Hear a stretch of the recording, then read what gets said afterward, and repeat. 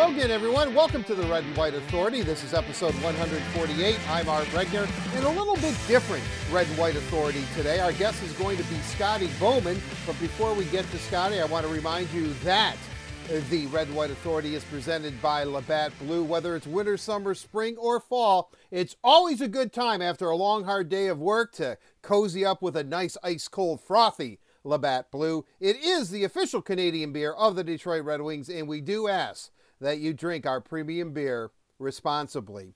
Some of you may know that I am one of the co-hosts of the Word on Woodward. It's a live streaming show where we focus in on news about the Red Wings and the Detroit Tigers. And last week we had Scotty Bowman on, and it turned into quite a conversation. As a matter of fact, we had 15 minutes slated, and Scotty and I talked for about 55 minutes. So what we decided to do was to take the entire conversation and turn it into a podcast, a Red and White Authority podcast, as I said, episode 148. So without further ado, let's bring in whom I believe is the greatest coach in all of sport history, Scotty Bowman. Good, Art. Good to be on. You know, I want to go back to when you came to Detroit. I know your affiliation with Jimmy Devellano, who was the general manager at the time, went all the way back to your days in St. Louis, where you were the coach of the Blues. You were the coach for that iconic, on the Blues side, for the iconic Bobby Orr photograph when he scored the game-winning goal in the Stanley Cup Finals. But your affiliation with Devellano, how instrumental was that to bring you to coach the Red Wings?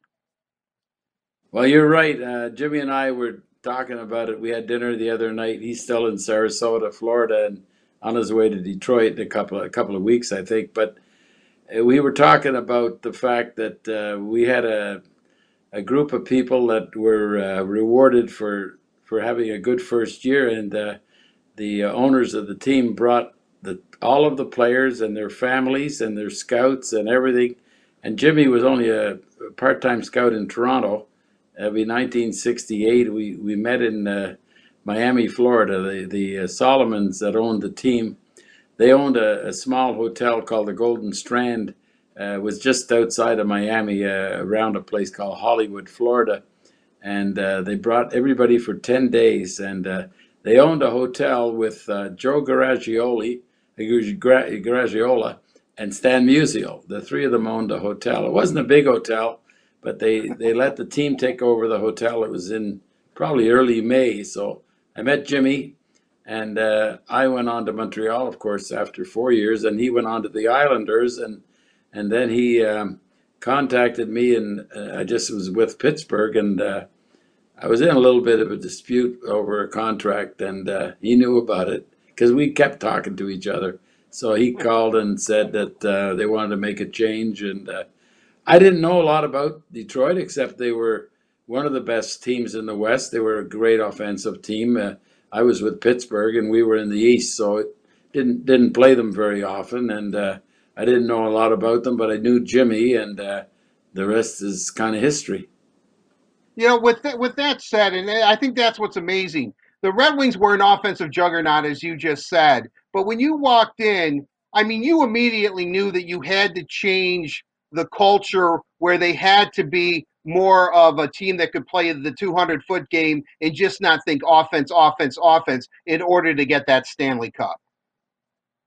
Well, they had a playoff series that was always curtailed because, Art, you know, when you get in the playoffs, of course, it's a lot different. You're matching up as much as 7 games over a 2-week period, and there's a lot of factors that go into it. But you know, it's such a different game because players don't play the same as they do during the season. They know that there's no tomorrow, so the offense is important, but defense starts to really come into play. And I think it's proven in the NHL. Even the great teams before us, like for instance, the earliest one was before us, I think, was Edmonton. They'd won about 4 or 5 times in a row in about 5 year span. And Edmonton was a great offensive team, but when they got in the playoffs, they knew how to play defense, and that was the secret that I had studied. I said this is a team that could score at will, but when they got in the playoffs. I think they learned their lesson from early in the first part of the '80s. The Islanders, when they won their four in a row, the Oilers met them on the fourth win in a row, and the Oilers were shut down. They were beaten by the Islanders, and but the Islanders were a team that was built on a team play. It was really good offense, but with the coach they had, the late Al Arbor, he had played for me in St. Louis. He was a really top-notch defensive defenseman. Had a checkered career in the NHL until expansion, and Al knew the importance because he won a few cups with Toronto. He wasn't a regular, but they used to bring him up from the minors, and he saw how they won. So he had a good formula with the Islanders, and he proved it in that era. And then the Oilers took over. So when I got to Detroit, I knew that they had the offense. They had the center ice position pretty well locked up with both Steve Yzerman and Sergei Fedorov. It would be tough for teams to match up. There wasn't very many. There was just a couple that could really put centermen like that on the ice. So we got playing good defense. We got some pretty good goaltending in the playoffs, as you know, winning the three cups when I was there with three different goalies. Of course, Mike Vernon and Chris Osgood and Dominic Hasek. So defense became.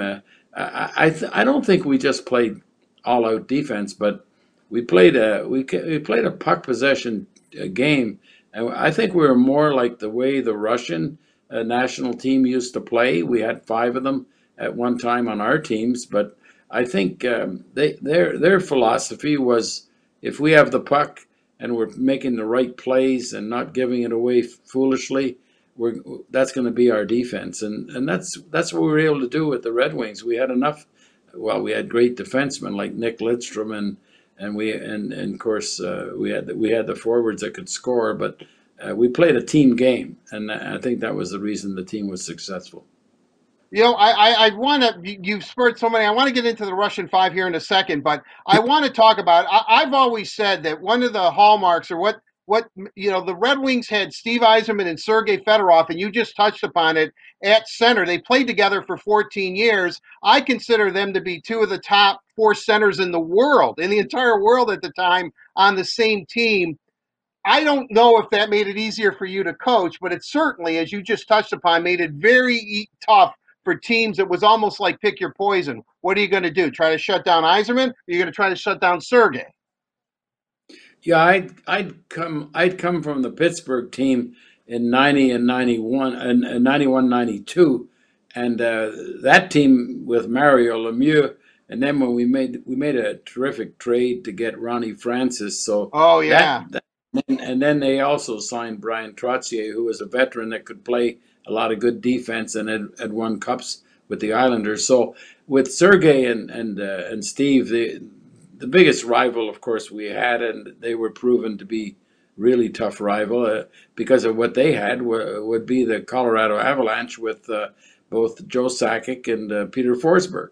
So Right. there was I'd say Detroit and well, we'd owe for about 5 or 6 years when either whoever won the cup, it usually went through either Detroit or Colorado. So it was center ice position. It's still the premier position. I think when you have a couple of them, we look at Pittsburgh now with Malkin and Crosby, and you go through the different teams, and if they get the center ice position locked down, and we were fortunate, we picked up, as you know, in a trade for Igor Larionov, and that was a big factor.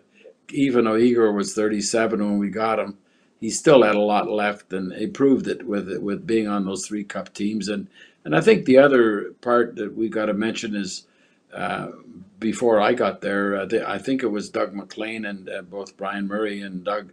They picked up Chris Draper from Winnipeg in a Right. very unusual deal, as you know. Often talked about kidding Chris that we got our dollars worth out of him, but no, that was only a joke. That they had to they got his release, and they had to make it official, so they had to put $1 on the table. But so I think with those four centers, with the fact that Chris that line was so important for our performance with Kirk Maltby, we got him in another deal with Edmonton. He had played with their farm team, and we had a defenseman that we weren't going to sign, Dan McGillis.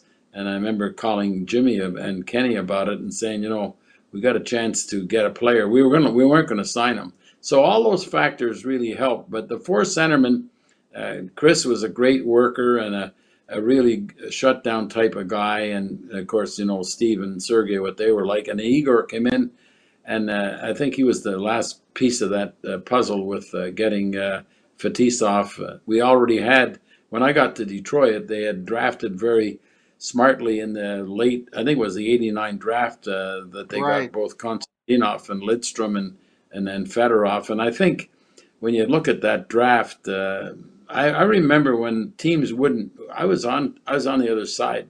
Nobody wanted to take any players from Russia because they thought it was a waste of a draft pick. So getting the first two, and then Slava Kozlov came along as a young player from Russia, and then we got three, and then we were trying to upgrade our defense.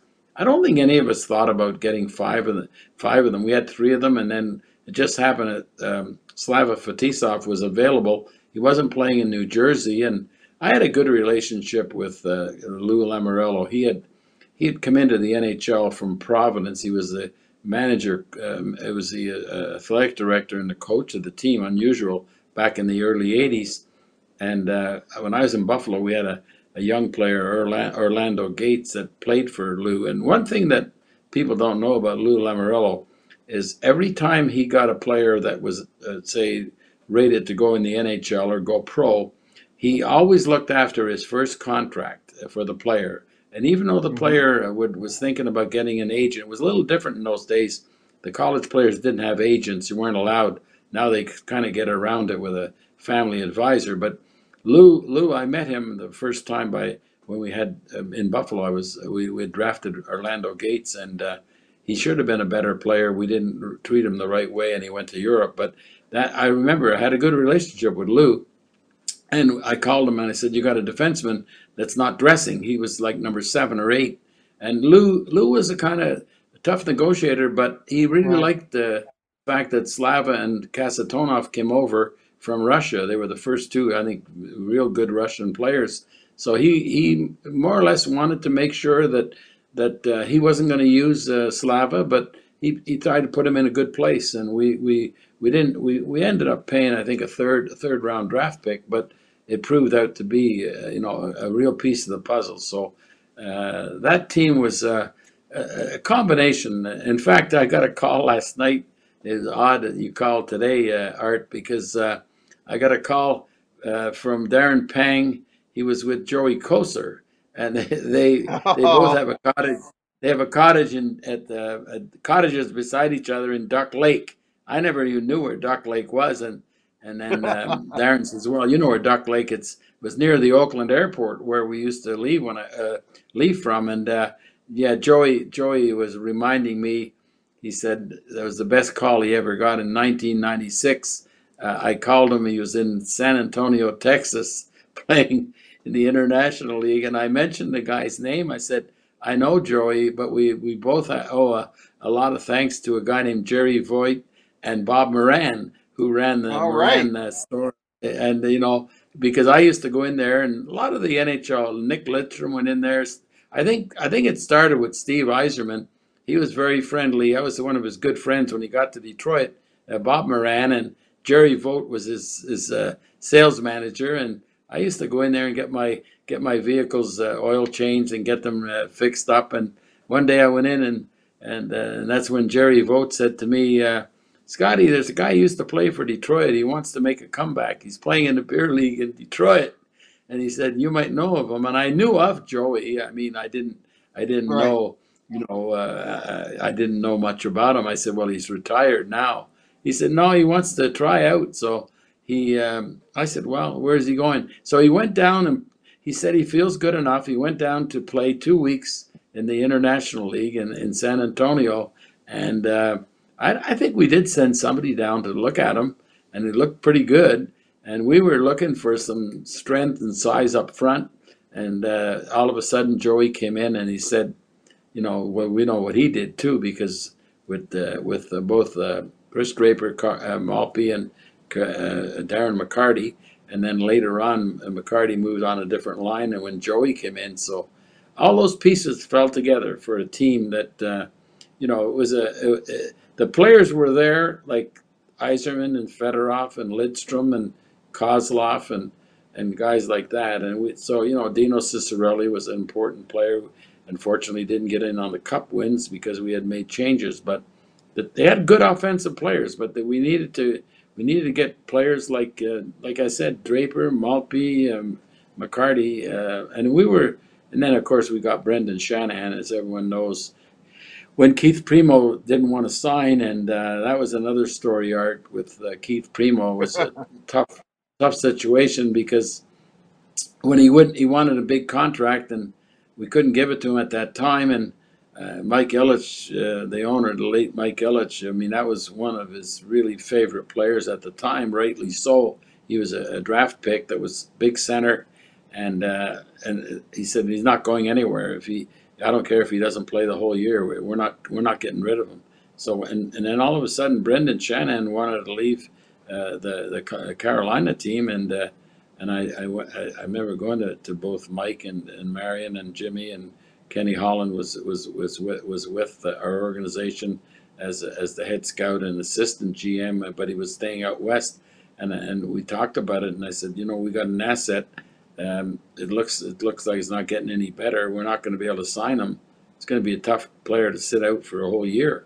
And I said to Mike, there's a player on the market now, and he wants to come to Detroit. And we had found out that he wanted to play on a team that had a contender. So that was the last piece, I thought, of the puzzle when we got Brendan to come in. And when you look at our team, Art, with guys like McCarty and Shanahan and Marty Lapointe, we had so many good skilled players. But I don't think our players ever worried about playing any style the other team. If we met a team that was going to try to rough us up or try to take us out, intimidate us, the players knew they had the ammunition to do it. And I think all those pieces coming together was the reason that this team was just molded. We needed the goaltending. It was a tough trade, too, because we didn't have a lot of defensemen when we got there, and we traded the late Steve Chason, who was a really good defenseman. And, Calgary, the timing was good because Mike Vernon was in a dispute with Doug Risebrough, who was the manager of the Flames at the time. He had played for me in Montreal, and I remember at the draft one day, he mentioned the fact that they weren't going to sign, they weren't going to be able to come to terms with Mike Vernon in a year from that, but he had 1 year left on his contract. So that was a trade. You trade a very good defenseman, but we got a goalie who came in and he actually helped a lot to make Chris Osgood what he was. But he also won the cup in '97 for us because he was an experienced guy that had the playoff pedigree. You talk about, and it's really interesting. I love you. You've always told me the thing that made the Red Wings so good was that you didn't even have to dictate the style of play. Any style the opposition wanted to throw at you, you guys could play it. You could play it, and chances are you probably played it better than them, which was obviously a great advantage. And I remember Joe Koster telling me that when he was in San Antonio, was coming to the Red Wings. First of all, he said he never was in an NHL or a hockey locker room where in between periods they tried to sell the team cowboy boots. But aside from that, he said your first conversation when he became a Red Wing, you told him you didn't want him to fight. You didn't want him to drop the glove. He was part of the Blues Brothers because just him being there was a deterrent enough. You actually wanted him, and he always respected you for this. You actually wanted him to play hockey. You wanted him to be a hockey player. Well, he had proven, as everyone knows, one of the toughest that ever played in the league. But he also had the hockey sense. He became a valuable player. We could use him down the stretch in the third period, late in the game. The puck comes up the wall. It's going to get out. It's not going to stay in. And that's right. I think he was so pleased to get an opportunity to come back and play for a team that drafted him originally. That it wasn't always easy because we had a lot of right wingers at the time. We had Darren McCarty, we had guys like Ray Shepard, Cicerelli. We had a lot of good players. Marty Lapointe. That's one of the reasons that when I got there, we were so strong on right wing, and that was the reason we made the trade to get Igor Larionov. Because if you look back, Art, in the '93 tough loss to San Jose was orchestrated because the way Igor had that Oh, five-man yeah. unit, we couldn't handle him, and then when we had a chance to, I don't know, they were looking for scoring. Ray Shepard was a good goal scorer. He was in the 30s all the time, but we had excess. We had excess right wingers, and we able to get Igor. I didn't envision that we'd get all the years we did out of him. In fact, if people recall, we let him go for a bit around 2001. He left us, and he was in Florida, not liking where he was. They weren't liking that he was playing a certain style, and we were doing okay, but we weren't as good as we were. And then all of a sudden, Kenny Holland and Jimmy put their heads together and called me one day and said, "What do you think about bringing Igor back?" And I said, "Well, I'd certainly like to have him on our team." And they got him. I don't know what kind of a trade it was, but they got Igor back, and he was instrumental. As well, we know how good he was before that, and he was a good man for the young Russian players. Both he and Slava Fetisov, their pedigree with the Russian national team, they were icons, still are in Russia. And I think when you look at it, the having Vladimir Konstantinov play with Slava the first year, and then the unfortunate accident, and the way that Slava and he were so close together meant a lot to the team. Then Slava Kozlov was a younger guy, and I give a lot of credit to both Fetisov and Larionov for the way that they'd been through the mill with the Russian national team. They had a taste in the NHL. Nothing they wanted more than to put their name on the Stanley Cup, and they did, certainly. And they were important. And players on our team always, having a chance to talk to them, they relished the thought that we had a great, different type of team that could use the Russian five when we wanted to. They probably laid the groundwork for the puck possession team that we needed to be. Right. Well, they certainly did. I want to go back to your relationship with Steve Yzerman because obviously, and you've been effusive in your praise, he had to change his game, which was not difficult because he was Mr. Offense, had over 160 points one season, setting all kinds of offensive records.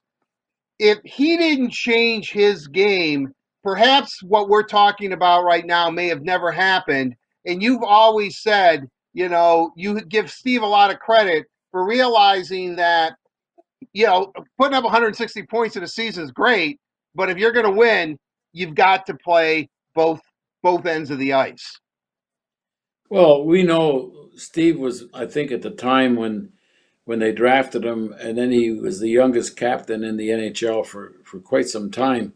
And he was captain for about 10 years because he didn't take him long to put the C on him when he first got drafted. And then, then we're up to, when I got there in '93, he's nearly in his 10th season with a tremendous individual. He felt the offense.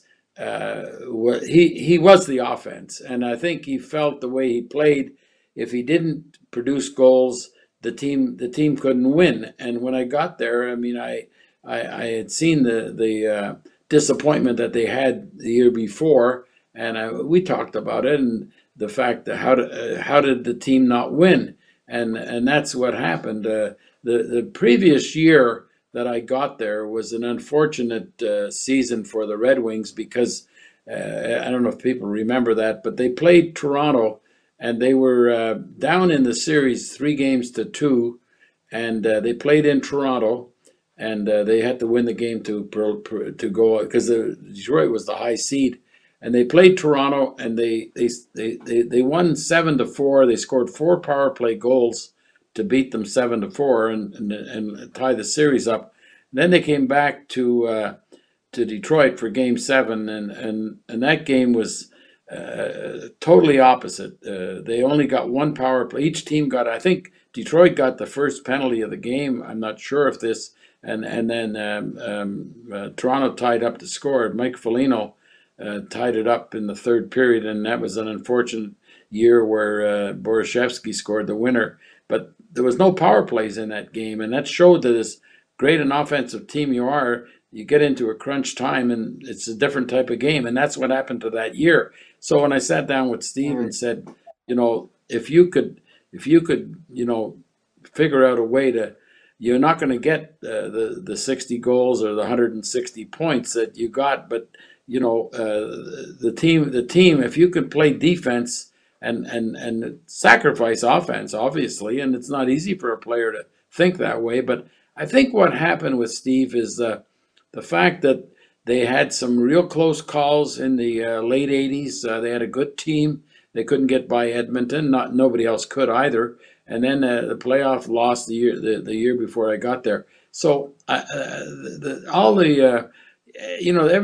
all the boxes were ticked that he wanted to win more than anything. So it wasn't much of a conversation. I just said, Steve, you can do it. Anybody that can score and make plays like you. And then he went out there, and he was blocking shots. He was getting face-offs. And of course, you're always enjoying it when you're winning. And I think this turned the corner for our team. I know it did. And it turned the corner on his career because, he went on to win the cups and become the captain everybody knew he was. And we were fortunate, like you said earlier. We could play any style. The team never got intimidated. A talent like Nick Lidstrom never had to worry about getting run over, and he was such a great player. He didn't have to even change his style. And, it's just that we were so fortunate. Everything fell into place. We picked up Larry Murphy. He was with us in Pittsburgh. They let him go when I came to Detroit. I think he went to Toronto. He got booed out of Toronto.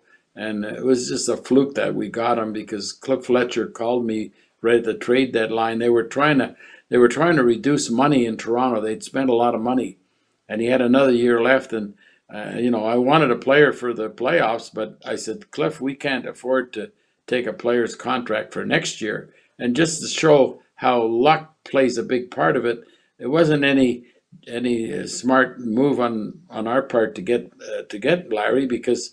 I said to Cliff, if we take him off your hands for now, we're going to have to split the buyout we'll buy him out next year. And that's true. And I remember calling, the good thing is though, when I was doing those moves, I'd call Kenny or Jimmy, and they never once hedged on any of Jimmy would say to me, do you think he can really help us? Because, Jimmy saw a lot of games in Toronto, and he said, they boot him right off the ice. And I said, Jimmy, I know he's going to come here, but we got better defensemen than they had, and we just clicked. Like he put him with Nick Lidstrom, and in fact, I was on a coach's call the other day.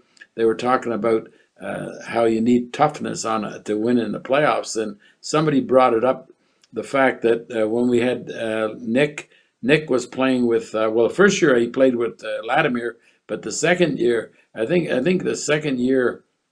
No, that'd be the third year. We got Larry Murphy. When we got Larry Murphy, it put Nick with Larry Murphy, and I think Slava might have been playing. Fetisov was playing with Konstantinov, and we played against Philadelphia, and I didn't want Lindros running all over running all over our guys, but I said, he's going to get. I know he's going to get into confrontation with Latimer Konstantinov because Latimer didn't back away from anybody. So I said, I think what we'll do is we'll play Lidstrom and Murphy and just keep the puck away from those guys, and they won't be playing physical. And sure enough, we got through that first series against Philadelphia, and Nick and Murphy, because I always felt when those guys. When Lidstrom, or when a guy like Lindros wants to play tough, he wants to match up against those kind of guys. and he wasn't gonna be able to get his physical play going, and they were on with John LeClaire. He wasn't as physical, but they had Michael Renberg, but they were big guys, and Right, the I Legion of remember Doom. the yeah, they were. That's what they were called. But we were able to stop them because Nick was such a great defenseman, and Murphy could move the puck, and before he could take a hit, the puck was gone.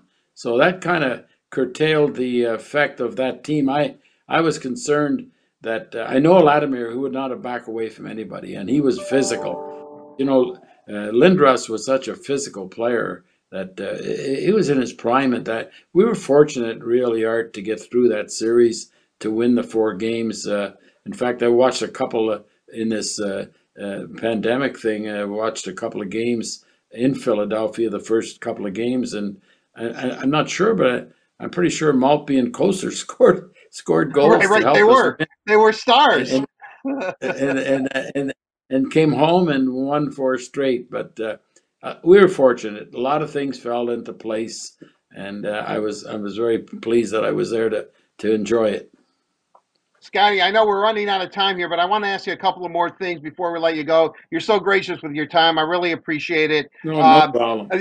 you were right. I can remember leading up to that Philadelphia series, everybody was looking forward because Vladdy had a history with Lindros. They were knocking each other out on the ice all the time. So everyone's thinking Yeah. the Legion of Doom versus Vladdy. And what do you end up doing? You end up putting Murph and Nick, and I've talked to both Nick and Murph about it. They were as surprised as anybody that they were matched up against the Legion of Doom. It certainly worked out for the Red Wings. And, I'm kind of curious. I remember when you got Larry Murphy. You came and I was covering the team obviously back then, and you said, "Hey, we acquired Larry Murphy from Toronto," and all the media were kind of looking at each other because you're right. He wasn't very popular in Toronto at the time, and we're like, "Oh, really, Larry Murphy?" And you said, "Listen, he's going to help us. He's really, really going to help us." And as usual, you are 100% correct. Murph, was a great player for the Red Wings. Well, what one thing with Murphy, he could move the puck, and it became such a perfect fit. I've often been surprised the amount of time, and that was another thing about. I knew that I knew that Philadelphia was going to play the Lindros line as much as they could. Well, when you get a player like Lidstrom, Nick thrived on the 30-minute, 27, 28-minute games. He just knew. I mean, he could get Right. out there every shift. He could control that part of the game. So I knew going into that series that, I mean, we needed Nick to play between 27 and 28 minutes, maybe even 30. And Murph was right along with him. So that was one thing with Nick, is that his career was such an amazing. I just finished reading his book, and it just amazing how when you look at the stats he put up for the Red Wings, even long after I was there, and to play as long as he did and miss no games, it just was amazing. Right. I count them up one year. It was less than 30 games, and about half of them was resting up towards the playoffs, but he never got injured. And I've talked to Jimmy a lot about the great players that Detroit has had in their whole history, and that's what he kept saying to me. He said, Scotty, I wish he would have played a couple more years. He could have, Yeah. but he still. I mean, as far as defensemen go in the league, I don't. I mean, we know how the top ones were always talked about. Eddie Shore, then followed by Doug Harvey, followed by Nick Lidstrom, and then followed by there was Orr, and then Harvey. It was Orr was the third one, because Right. it was Eddie Shore, and then Doug Harvey. And Red Kelly had to be considered, but he was more a different type he was an offensive type. The late Red Kelly was a great player Right. for Detroit. But then Bobby Orr came along, and there's been no comparisons to Bobby Orr. But we've had the Ray Borks and Dennis Potvin. We've had Paul Coffees. We've had a lot of good defensemen come along. But boy, oh boy, I mean, Nick Lidstrom. I mean, to do what he did in a career, unfortunately, I don't think Nick will ever. I mean, he doesn't care about it, and I know it doesn't matter to him. But I don't think we ever give the credit that was due. I mean, he got credit by winning Norris trophies, but when you talk about the great players in the NHL, I was fortunate to be with many. I think I counted the other day, Art. There's 42 players that I was fortunate to be with that are in the Hall of Fame. They're not in the Hall of Wow. Fame because of me. They're in the Hall of Fame because of the way they played.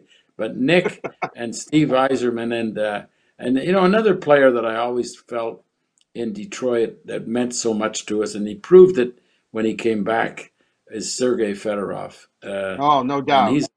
he's there's no doubt. I mean, when I see the hockey today and I watch the great players and I see when you don't notice it when you're there. And I remember one thing with reading about Don Shula, who I've really adored as a coach. I mean, the two coaches, I adored a lot of coaches, but my mentor, Toe Blake, was one of a kind. Hmm. But then when you go into Al Arbor and Don Shula, these players, these coaches coached their team for over 20 seasons. They didn't move around. I mean, to coach the same team, and that's quite a thing. But Don Shula said something once at a dinner I was at, and they asked him about his players and everything, and he said the one regret that he had as a coach was never was able to tell my players how great they were. And I've always had that in my mind when I see guys like Fedorov and Lidstrom and Yzerman. When you're coaching, you don't praise players. You try to get to play the best of their ability. But boy, when I look back with my days in Detroit and I see Fedorov and Yzerman and the other Hall of Fame, I think the last team that we had when I was there, I mean my last team in '02, there was nine players. I tried to count them the other day, and there Right? was Dominic was the goalie.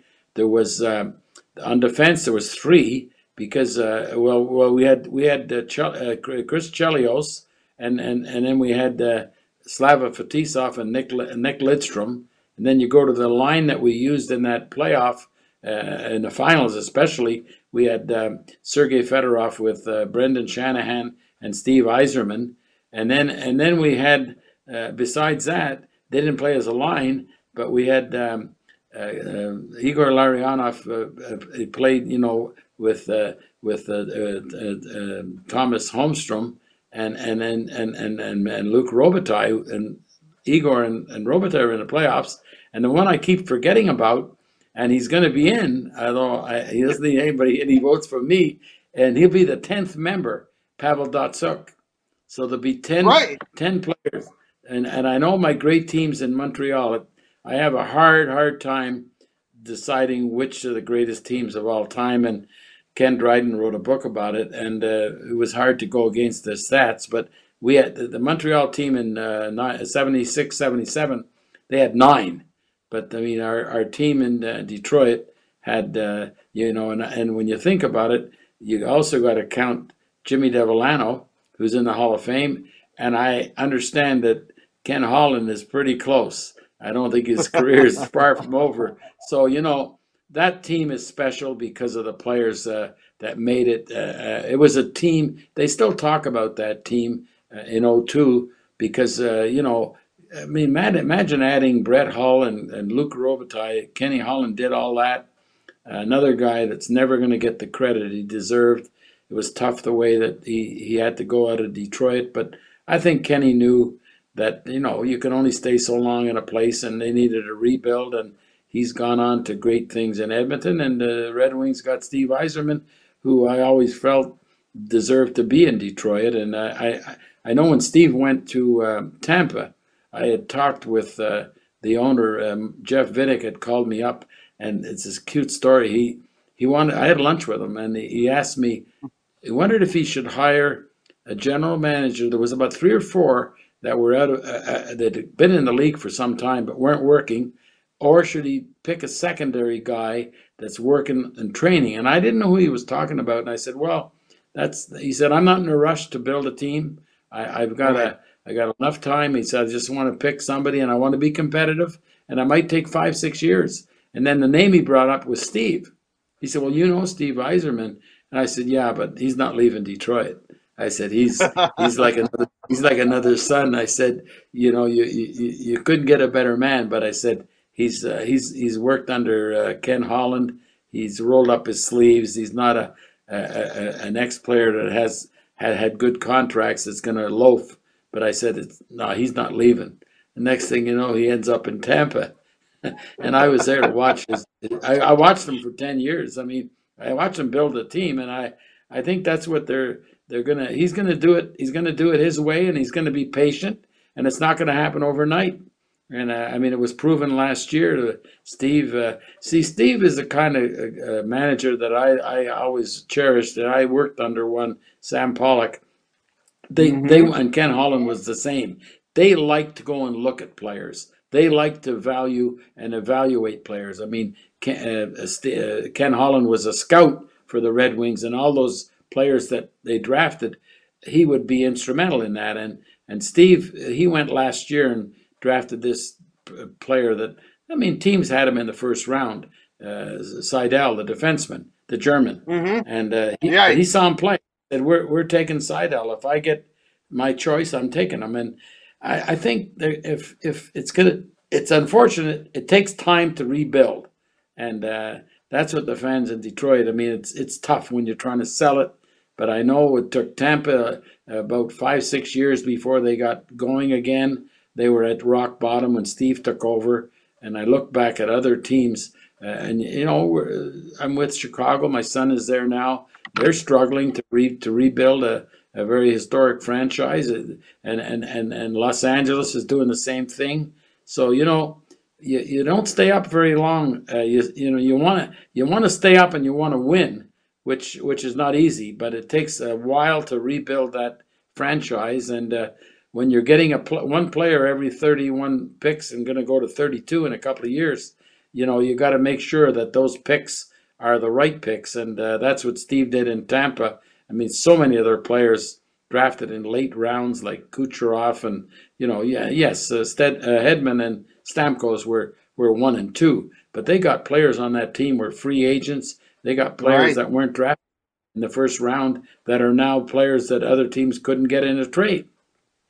Right, and taking Vasilevsky with in the first round, 19th overall, in a pick, ironically, he got from Detroit for Kyle Quincy. So Scotty, I could go on all day. I could keep talking to you. There's so many more questions. We're going to have you back on the Headliner again. I really appreciate it, and I can't thank you enough. And I want to say this to you. I've said it to you before. You have done so much for me personally in my career. When I was covering the Red Wings, I am so thankful, not only that I got to know you, I admired you as a coach. I love those Montreal teams. Ken Dryden was one of my idols when I was growing up, and I just appreciate you taking time. I've always enjoyed your company. Thank you very, very much for being part of the Headliner today. Really appreciate it. Thank you, Scotty. Thank you, Art, and good luck to your Tuesday and Thursday, on Woodward Avenue, because words on Woodward, I'll try to find it somewhere. Thanks, Art. Nice talking to you. My pleasure, Scotty. You take care of yourself. Thank you very, very much.